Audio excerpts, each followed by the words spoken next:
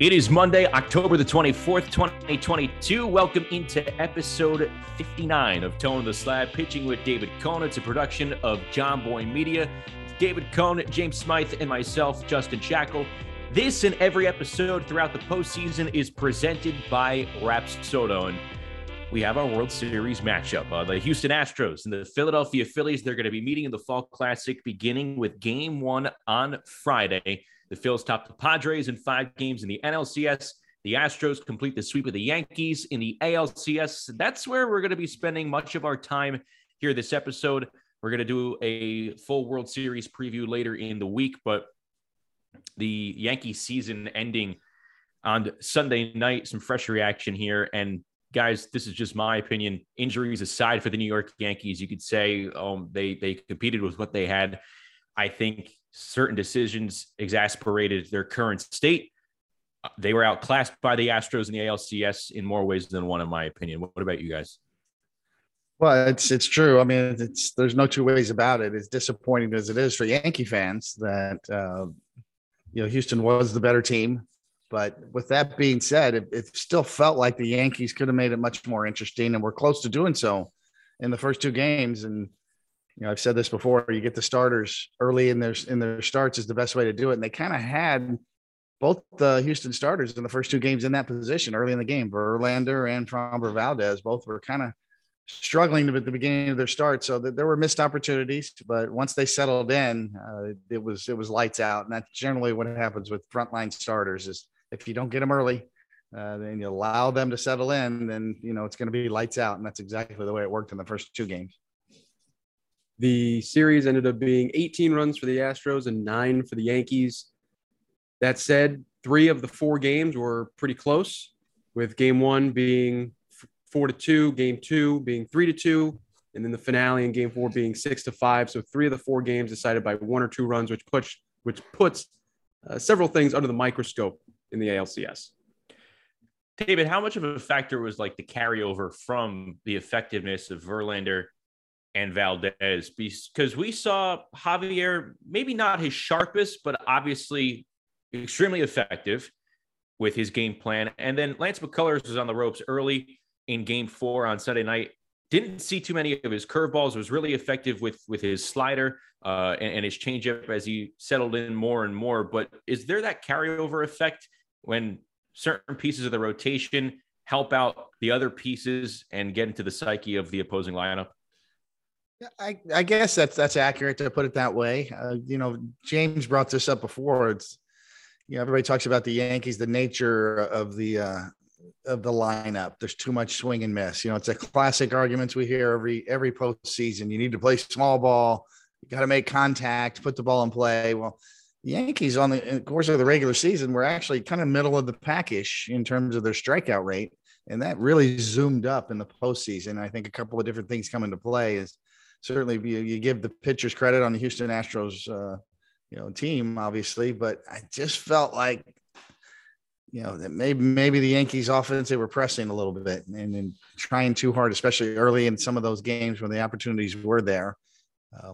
It just felt like, and in particular, Aaron Judge at the top got out of his zone a little bit in terms of the way his approach is and started chasing a little bit more. He didn't get his normal high on base percentage, and his walk rate wasn't what it normally was. And it seemed like he was the classic caught in between, behind the fastball, ahead of the breaking stuff. And that's when you get that way as a hitter and a pitcher senses that on the mound, that's when you can really exploit some weaknesses and really go after the hitters and get aggressive. And it felt like the Houston Astros pitching staff as a whole kind of smelled that and really exploited that and went really hard after the Yankees in a really aggressive manner.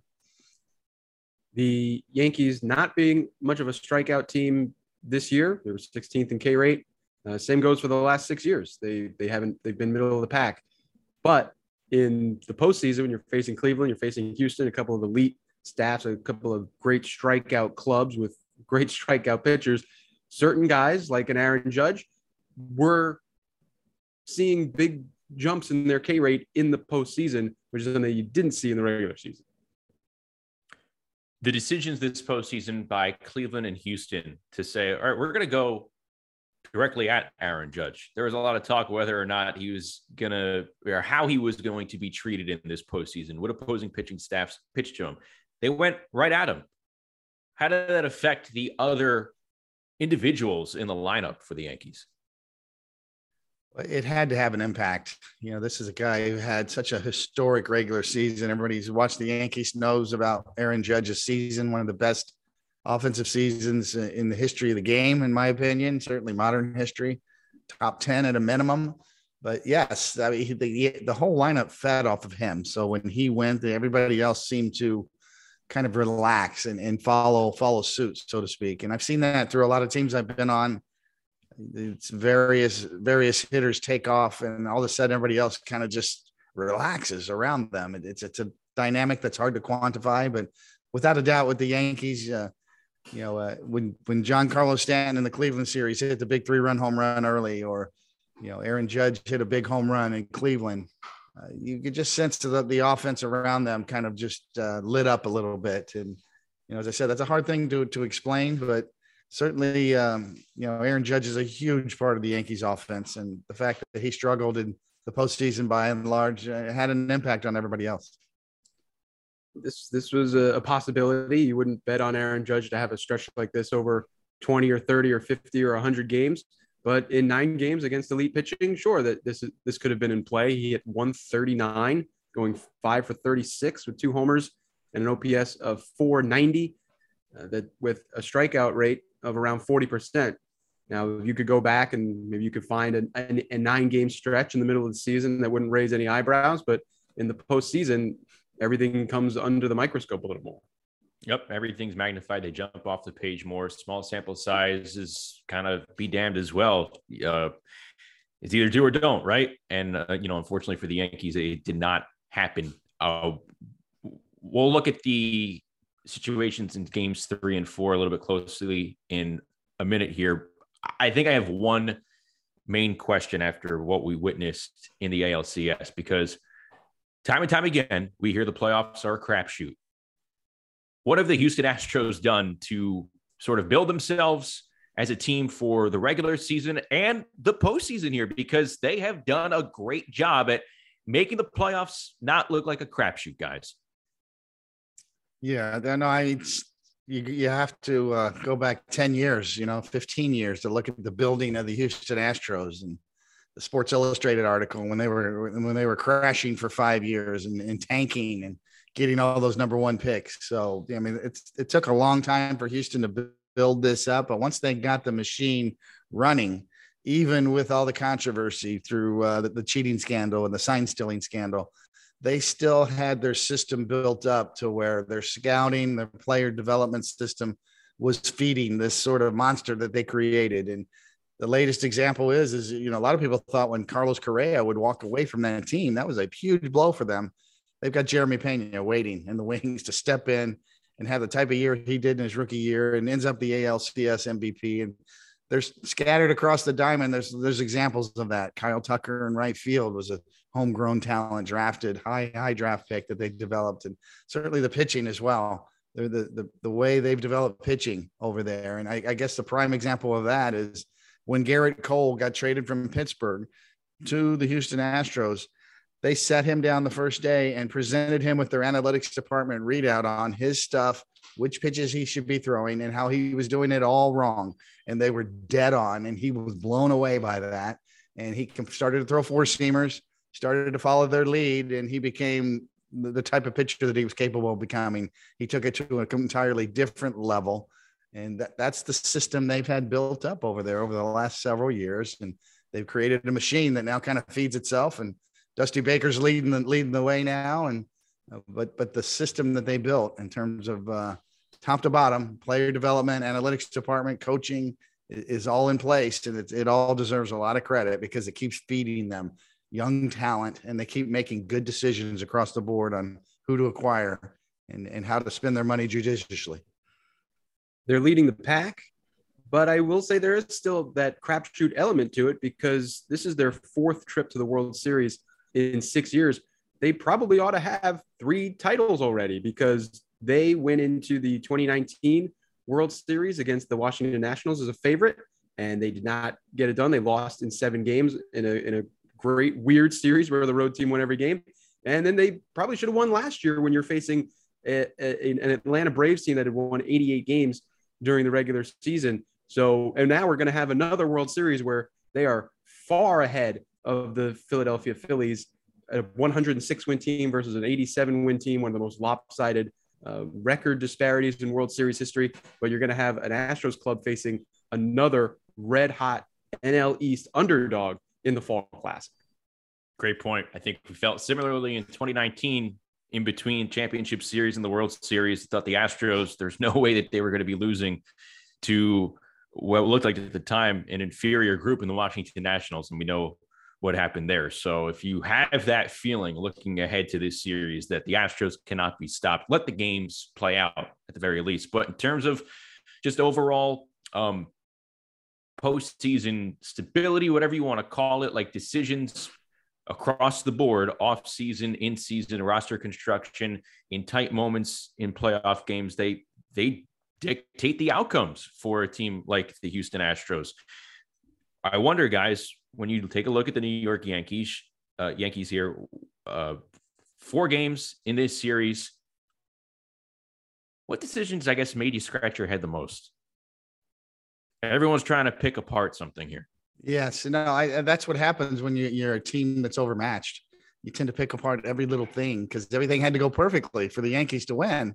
So that magnifies every small decision. It always comes around bullpen management. A lot of people are talking about, you should have brought in this guy. Why'd you pitch this guy? Certainly there is some of that, I think, in Game 3. And I know the Yes Network covered it well, along with Michael Kay, in terms of the decision-making surrounding Garrett Cole's start. And should he have stayed in that game with the bases loaded and nobody out? And why didn't he bring in one of his high leverage relievers instead? Then if you're going to get rid of Garrett Cole. So we've covered that one quite extensively.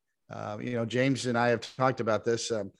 I don't think that game or the series hinged on that decision at all. Bases loaded, nobody out. The run expectancy is closer to 2 runs given up than no runs given up, obviously. So what did you expect in that situation? You could have brought in Loaisiga. You could have left in Cole, and he would have given up 1 run, 2 runs maybe on average. So, the whole thing was centered around the offense. It was centered around the shortstop position, the decision-making, the lineup construction, different every night. Continual search mode because the Yankees found themselves short both on the lineup side, and obviously Kiner Falefa became an issue in terms of whether or not defensively he was a little nervous or made a couple of errors in the Cleveland series that forced Aaron Boone to make a decision. So you could pick apart a lot of little things. To me, it leaves the questions of who's the shortstop next year going into spring training.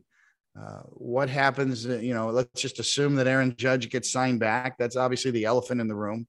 Before that, does Brian Cashman get brought back? I think we all think that answer is probably yes.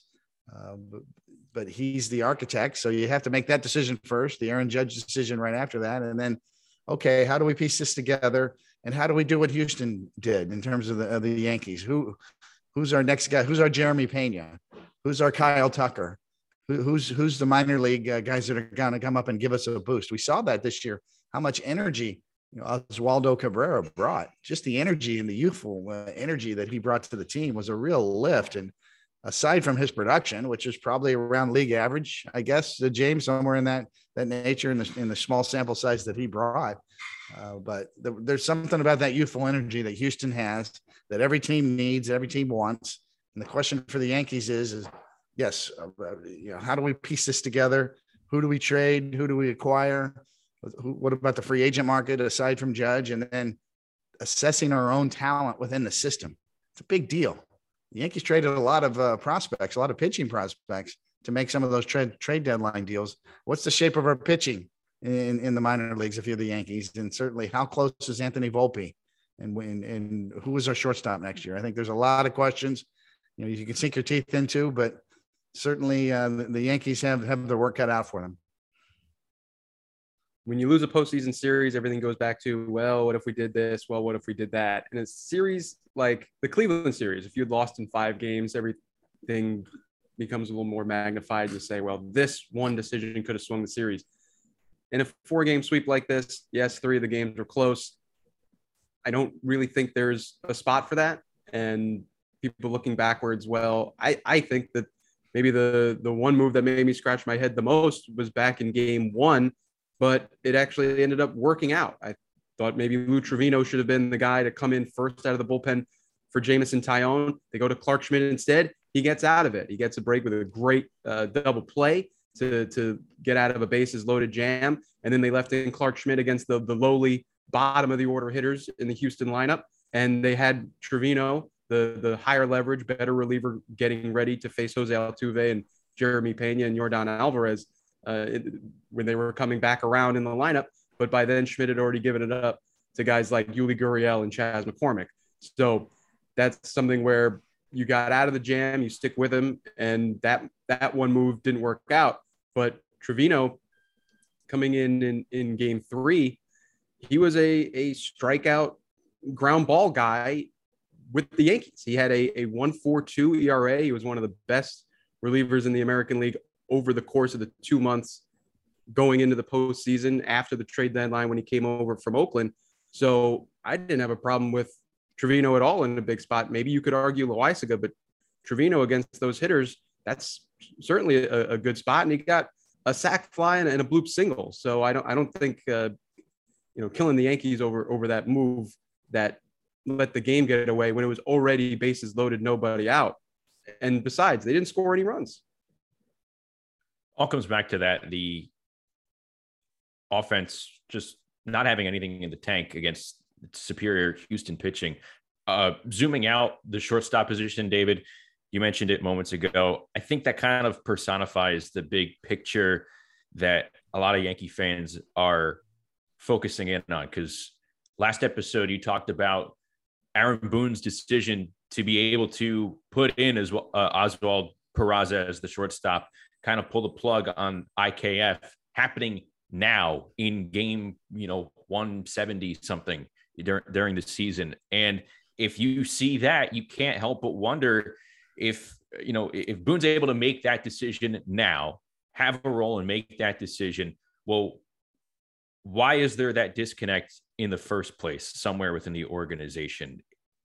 Do you believe something there needs to be cleaned up for the Yankees? Well, I don't know about cleaned up. I think you're always going to have a healthy discourse among the decision makers in your organization, whether it's the general manager and everybody down through the coaching staff, the analytics department. There's a lot of internal proprietary data that they go by that we don't get. I love FanGraphs. I love baseballreference.com. They're great resources. Public data is amazing. StatCast, Baseball Savant. I can go down rabbit holes for days in some of these spots, but it's not quite the same. Each organization is really proud and really protects their own proprietary data. That's being discussed behind the scenes, and that goes right to the heart of the matter with Isiah Kiner-Falefa in terms of how do you rate his defense? And the Yankees swear, and some of even baseballreference.com had him in the top 10 defensively. In terms of their metrics that they use for defense. Now, James knows this very well, that the defensive metrics, certainly the public ones, can be kind of noisy. There's disparate opinions, and one set of metrics rates them very highly. StatCast rates them fairly lowly, or at least in the bottom half of shortstops. So that's the heart of the matter. I'm sure that discussion was had after the trade deadline. Is Oswald Peraza ready? We were told in the offseason that he was going to be a stopgap position, shortstop, until the kids were ready. That's why they didn't sign Carlos Correa or anybody else, Trevor Story, from the free agent class of shortstops that were abundant last year. So that's the that's the only thing I feel bad for Kiner-Falefa, because he was put in an unenviable position because the fan base was told one thing, and now he's brought in, and a great guy, well loved in his teammates, plays hard, got a lot of great qualities. But is he the answer at shortstop? And you're right, Jack. It's dead on. When that decision comes down in the postseason that he's going to get benched, there's probably more to do with his performance in Cleveland, where it looked like he was rushing, or maybe the moment got a little too big for him, and that's usually when Aaron Boone steps in and makes a move. And I guess that's what he was thinking then at that point. But it just makes you second guess everything. if you weren't sure, if there was some dissension, if the analytics department says he's really good defensively, we like what he brings, and the coaching staff or Aaron Boone in the eye test says something different, and he doesn't look the part, or instinctually it doesn't come to him naturally, then you got to second guess yourself for not getting Peraza up there sooner, and at least getting a look, getting him integrated into the system. And he was brought up in September. It was a little late. He had a good showing. Didn't make the division roster. You throw him on in the LCS, and now he's got to start in the LCS. That's the second guess. That's what leaves you open for second guessing. Is that sort of, wait a minute here. Why didn't you get him integrated sooner? You had a chance to call him up. He was hot in AAA. Got off to a slow start, but certainly you could have made an argument to get him up there and get a look and find out after the trade deadline. That just was done too late. We covered it here on the podcast in one of our episodes about they didn't get him up here soon enough to get him integrated. And that's why he's probably not going to be on the division roster. And he wasn't. You could have gotten him more of a look in September to better assess, is this someone we can have for this postseason run? But let's also remember that this wasn't a straight comp for someone like Jeremy Pena. Jeremy Pena spent the entire 2021 season at AAA Sugarland in the Astros system and did extremely well, hitting for a 944 OPS and establishing himself as perhaps their shortstop of the future. Oswald Peraza spent most of 2021 at AA Somerset, and in 2022, he didn't really get going at AAA until June or July. So by the time August comes around and he's, getting ready to earn that call up, he doesn't have nearly as much of a sample that you can bank on and say, hey, this is a guy we can really bank on for a postseason stretch run and a postseason run. So maybe you give him a little more playing time down the stretch in September when, you're pulling away in the division. You can give yourself more of a look to say, well, let's get a good look at this guy and just play him every day for a couple of weeks and see what we have. But absent that, you also don't want to be throwing a guy into the deep end of the pool in the middle of the postseason. And as far as Isiah Kiner-Falefa goes, he's basically the same player that they had gotten who had been playing for the Texas Rangers over the last couple of years. His OPS plus at the plate with Texas in 2021 was 85. His OPS plus in New York this year was 84. So he's basically exactly the same hitting wise, about 15% worse than league average. And Coney, like you said, some of the defensive metrics say one thing or another.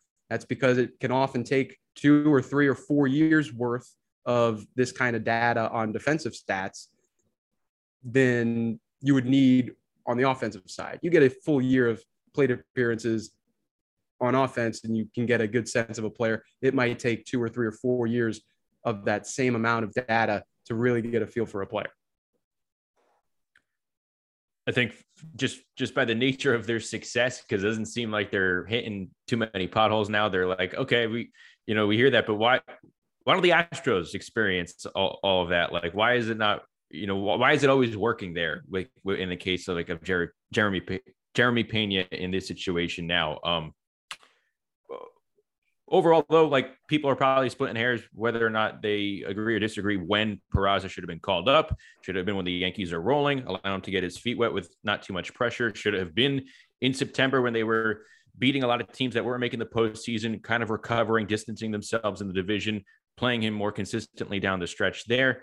And I know, look, as far as Isiah Kiner-Falefa goes, and another point there, like what is the interpretation of what placeholder means at the end of the day. Like everyone, was perceiving that IKF was a placeholder for someone when they were ready. Turned out he was the starting shortstop the entire season.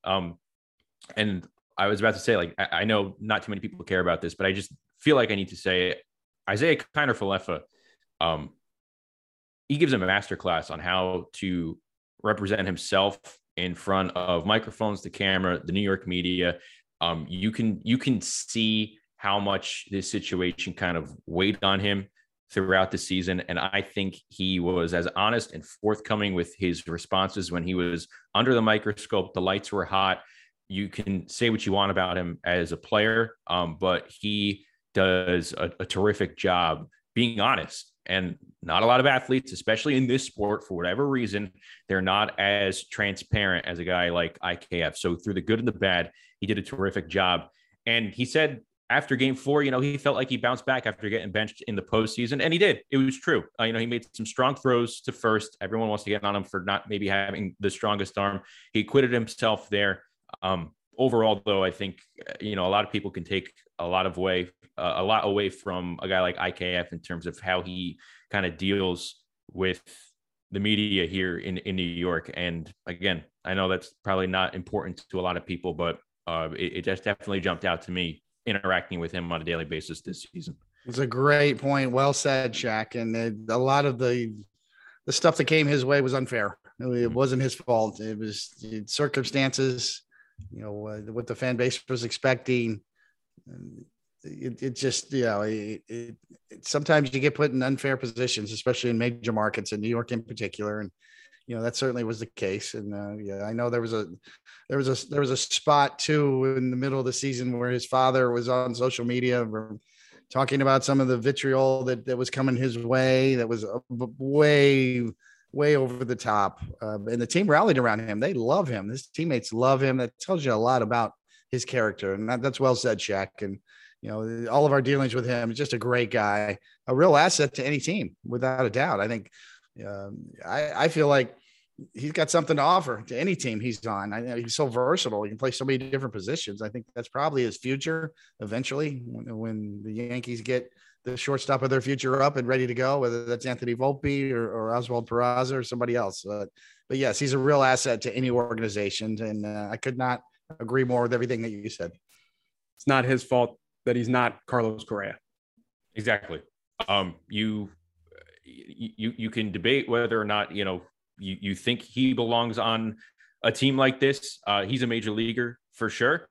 I think also he proved that he's probably not a starting shortstop on a championship caliber team, but that does not mean that he can't add value to a team like the Yankees. And I do think he demonstrated that as well. Both things can be true when it comes to a guy like that. Just the shortstop position and overall how it's evaluated within the organization. Just it's a sensitive subject for sure. It's a position that Derek Jeter played for 20 years. It's a really important position in all of sports, much less for the Yankees. The shortstop for the New York Yankees is a tough spot to be in. All right, one more before we jump to the NLCS really quick and wrap up this episode. As it pertains to the Yankees, looking ahead of the offseason, where do you start? Obviously, the big money goes in one direction with number 99, but other areas, where do you look to tighten the margins here? I think it's going to be similar to last year. And I guess you can sit down and evaluate last year. At this point, it was, Gary Sanchez and Urshela, and that big move for Donaldson and Isaiah Kiner-Falefa, and these sort of creative trades that a lot of GMs are looking to make, whether it's trying to attach a prospect to a high salary that you're trying to get rid of, or whether you're trying to acquire undervalued pitching and bullpen help. That seems to be the two areas that front offices concentrate on a lot, other than just the obvious big free agent signings, whether you're going to spend the money or not. It's these under the radar trades that you don't expect. And I think that's going to be more of the same. It's what are the trades they're going to explore? What free agents can they target? And what kind of pitching can they add? Certainly on the bullpen side, because you never have enough, as the Yankees know. They got caught short, in the bullpen through all the injuries that they had. And then what's the status of all those injuries, and who can we expect to get back next year? Who can they expect to get back? So, we can go down the list, but right at the top, I thought Michael King was a huge blow to them when he got hurt, and after the way he looked in the first half of the season. So those are the decisions that need to be made. And, we mentioned it earlier. At the top of the list is Brian Cashman. I think we all expect him to be back, but nonetheless, his contract's up. And regardless of what Yankee Twitter says or what the fan base says, because we haven't won a World Series in forever, Brian Cashman is widely considered one of the best front office people in the game. His experience is second to none. So that decision needs to come from the Steinbrenner family, from Hal Steinbrenner. And once that happens, then who the architect's going to be. Then we can get into all this other stuff and Aaron Judge is at the top of the list. Obviously, what happens with him impacts everything else in your decision making. The only thing you can equate it to, it's not even in the same category, but when the Yankees were in the similar situation with Robinson Cano, and Robinson Cano signed the big deal with Seattle. What was the reaction to it? What happened in the aftermath? How do you piece this thing together? So, do you want to talk about a world where the Yankees don't have Aaron Judge? Well, that's a whole different ball of wax in terms of, okay, what do we do now? If Aaron Judge isn't a Yankee, what now? And that's a whole different architect there in terms of what you try to do to build it from that point on. The comparison to the offseason that I was thinking of going in was 2019 to 2020, when Garrett Cole was the big fish to get in the offseason. And then that was pretty much the one move to make, other than, smaller moves on the periphery. This time it's bring back Aaron Judge, and then everything else kind of falls around that. We'll have a lot of time to dissect and detail all of this during the Yankees offseason. The Astros are moving on, though. They're going to be taking on the Phillies. Game 1 of the World Series coming up Friday night in Houston. Really quick, spend all this time on the ALCS. Spend, a moment here on the NLCS before we wrap it up. Phillies win it. A forever moment kind of made yesterday in the rain in Philadelphia, 8th inning. Bryce Harper hitting the go-ahead home run. A lot of people are wondering why it came up against Robert Suarez over Josh Hader, 2 lights-out left-handers here in the postseason for the Padres. Was that a glaring issue for you, David Cone? Josh Hader standing in the bullpen when that ball went over the wall. We have heard from Bob Melvin, certainly in Sunday Night Baseball, and our crew. We talked to Bob Melvin several times this year, and including about Josh Hader, and they were convinced, even though the situation was different in postseason, obviously, that he was much better in shorter spurts. He was much better one inning at a time. He's very much a creature of habit. He doesn't like he doesn't react well to not knowing exactly what his role is or when he's coming in a game. So with all that being said, Suarez was really good for them all year long. That was the first home run he's given up to a left-handed batter all year long. He's still young, and you can't give in that situation to Bryce Harper. The fastball was away, probably thigh high towards the outside corner. But against a hitter like Bryce Harper, you got to just get him to chase. It's okay if you walk him and lose him, but you cannot give in to him. And sometimes when you have a young pitcher out there who's had a lot of success, that they don't really know that lesson all that well. So, we could say Hader should have been in that game, and that's an easy mark, but you also trust your pitchers to know when not to give in to a guy. And I kind of felt like that pitch was given into a guy like Harper a little too much, and easy to say, easy to second guess. But nonetheless, Bryce Harper, that just brings up other questions about, way back when, free agent choices of years past, right? Every team's kind of kicking themselves. Bryce Harper is one of the best players in the game, and he's lived up to every penny of that contract. And I guess Joe Davis's call, I don't know, Shaq or James, how would you call that home run? The swing of his life, and pretty interesting call from Joe Davis. I'm not giving Joe Davis any tips. That was terrific. Yeah, great job by him. I loved it. That was a great call. And Suarez has been a fantastic pitcher for them. Should Hader have been in the game? Yeah, probably. But Suarez is no slouch himself. And the bigger picture thing is, this is Bryce Harper living up to the hype. Just his entire career, he was the most hyped baseball prospect ever, probably. Mm-hmm. And he's having a Hall of Fame career. He goes to the Phillies. They didn't make the playoffs the last few years with him. No fault of his. He's been classic great Bryce Harper, if not even better than many of his years in Washington. And then when the lights are brightest, with an underdog Phillies team kind of making this run, he is carrying them through October in 11 games. Harper hitting .419 with a .907 slugging percentage, not an OPS. That's a slugging percentage.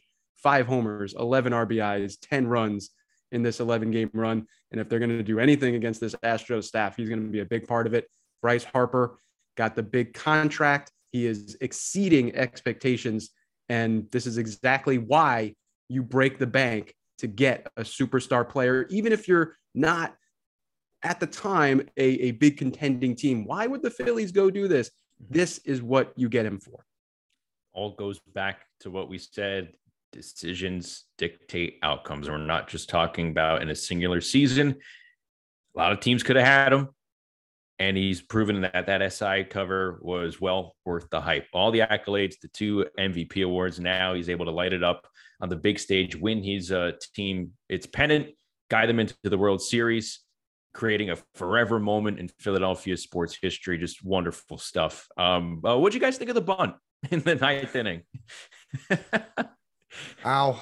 I mean, that wasn't a sacrifice bunt. I definitely, he was trying to drag it. His technique was off. I think that's a left-handed batter that was really struggling, had zero confidence against a left-handed pitcher, and thought that his best opportunity was try to drag a bunt for a hit, get the bases loaded with nobody out. And that way he could keep the line moving. But to me, it just screamed out a lack of confidence in this situation. I don't like my chances here. I'm going to do this. I'm going to try to drag this bunt, even though bases loaded, in that situation, they're still in a position to get a ground ball double play, get out of it rather than swinging the bat. One swing of the bat, maybe he gets lucky and hits a home run, so you look at you look at the fragility of players and the confidence level. Confidence is so fleeting, even among the best players in that situation. Grissom's confidence and against that left-handed pitcher in that spot, you can just tell I can't. This is not the matchup that I like or that I feel good about. Let me try this, and he didn't execute, obviously. But bunting for a hit, even in that situation, even if he executes and does it well, does it move the needle all that much? I guess maybe it does, but not as much as you think, because one more ground ball after that, still a double play. It was mind-boggling. And to see Bob Melvin talk about after the game, well, it was maybe a little bit of a hybrid, trying to sacrifice, trying to bunt for a hit. I think that's just a manager trying to cover for his guy. It makes you think, well, maybe against the left-hander, maybe that could have been a spot for someone like Jorge Alfaro to pinch hit even rather than just trying to bunt there. The thing I thought of in that play was, you probably remember this, Coney, winning your first World Series title in 1992, Otis Smith trying to bunt for a hit for the last out of the World Series against Mike Timlin in 1992, Braves Blue Jays there. So it was a little bit of a head scratcher, but like you said, left, it's a tough spot for Grisham. And like you said, the confidence, maybe thinking, hey, maybe the only way I can really get something going here is to bunt my way on. Exactly right. So the Phillies, they do it. They win the pennant. Congrats to Rob Thompson there. Something that I just thought of here was it game 3 or 4 where Sir Anthony Dominguez is picking up the 6 outs. All the days are blended together at this moment. Right. Game 3. It was game 3. Game 3, 2 innings. Yes. When you have that kind of that mentality of worrying about the next game, the next day, try and picking up the win that's in front of you, that situation, when it contrasts to some other decisions other fans may have seen from other teams this postseason, how much of that is a credit to the manager with that mentality or the manager knowing his players? A little bit of both, the general manager and the manager. I wanted to just backtrack real quick. There's a former Major League pitcher, Brian Bannister, on Twitter. Find him on Twitter if you can. He's got a great reputation in the game. He worked with Dave Dombrowski with the Phillies. He had a great Twitter thread on Dave Dombrowski and the decision-making behind him. He's sort of the guy they bring in to win a world championship, and they say, well, he tears up your farm system and then he leaves you with nothing. That's definitely not true, by the way, but nonetheless, the gist of the conversation, this leads to the managerial change. Obviously, when he let Joe Girardi go and Rob Thompson, what a great story that is for the Phillies. But knowing your personnel, trusting your personnel, and with Dave Dombrowski, I mean, the point that Brian Bannister was making was he believes in blue chip personnel. He believes in signing, extending yourself for these type of players. Whether it's Bryce Harper or Castellanos or some of the moves he's made over the years, that it pays off in the big run. There's risk involved. There's always risk reward. And if you're a general manager who's parsing every trade, I've got to win every trade, or economically, I didn't win this trade, so I'm not going to make this move, or this free agent costs too much, and on the back end of the deal, I'm going to get killed on the back end of the deal. If you keep waiting around for these kind of moves, you won't have that moment that they just had in Philadelphia. That moment for that city and that franchise that they just had is worth everything. That's why you play the game. That's why for those kind of moments. So that's why you spend the money. That's why you take the chances that Dave Dombrowski's taken his whole career. That's why he's going to the Hall of Fame as an executive, because he took chances. He believes in blue chip players.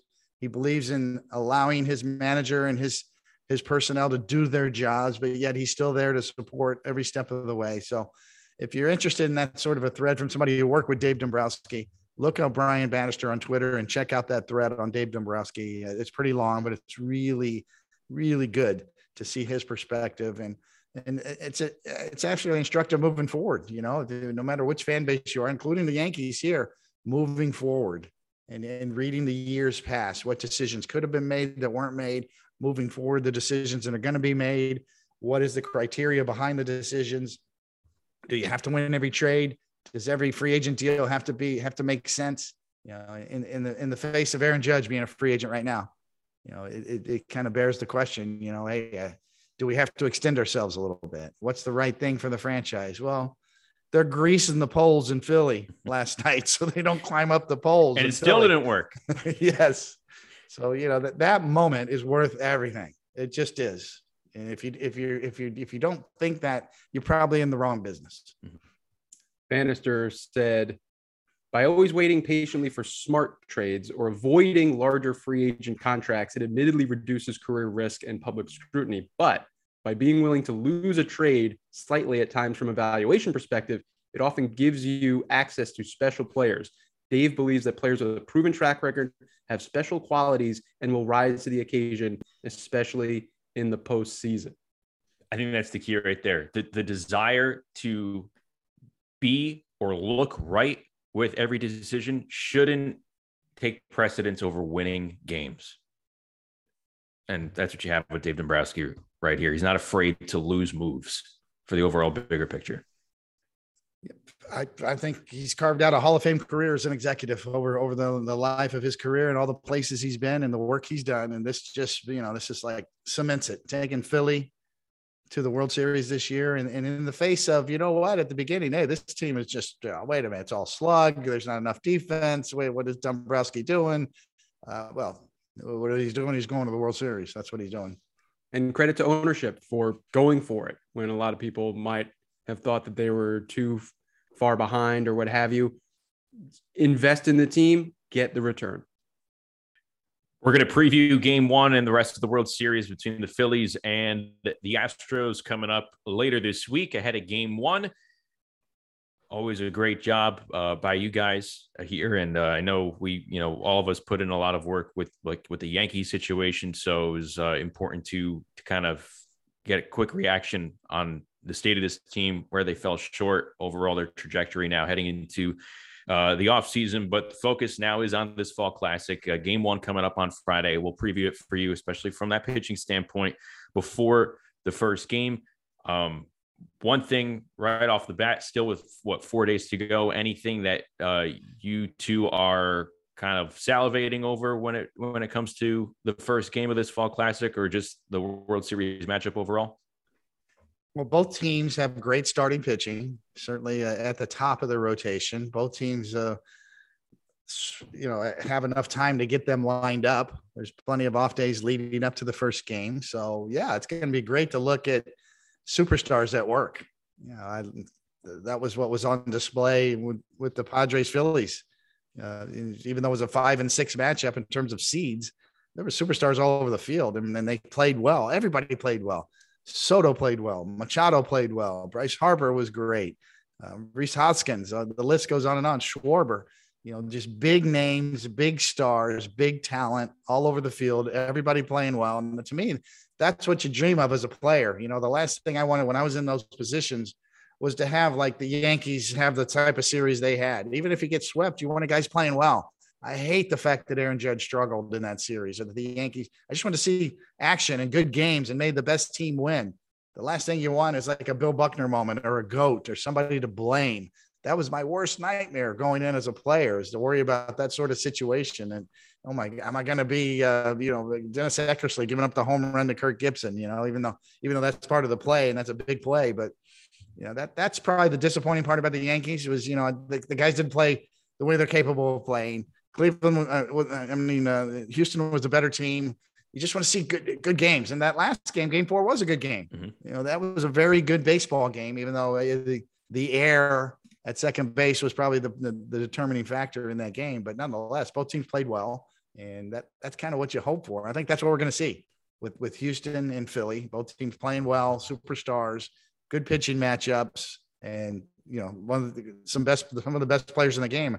Alvarez and Harper, two of the best left-handed sluggers in the game. It's going to be fun to watch those two guys go at it.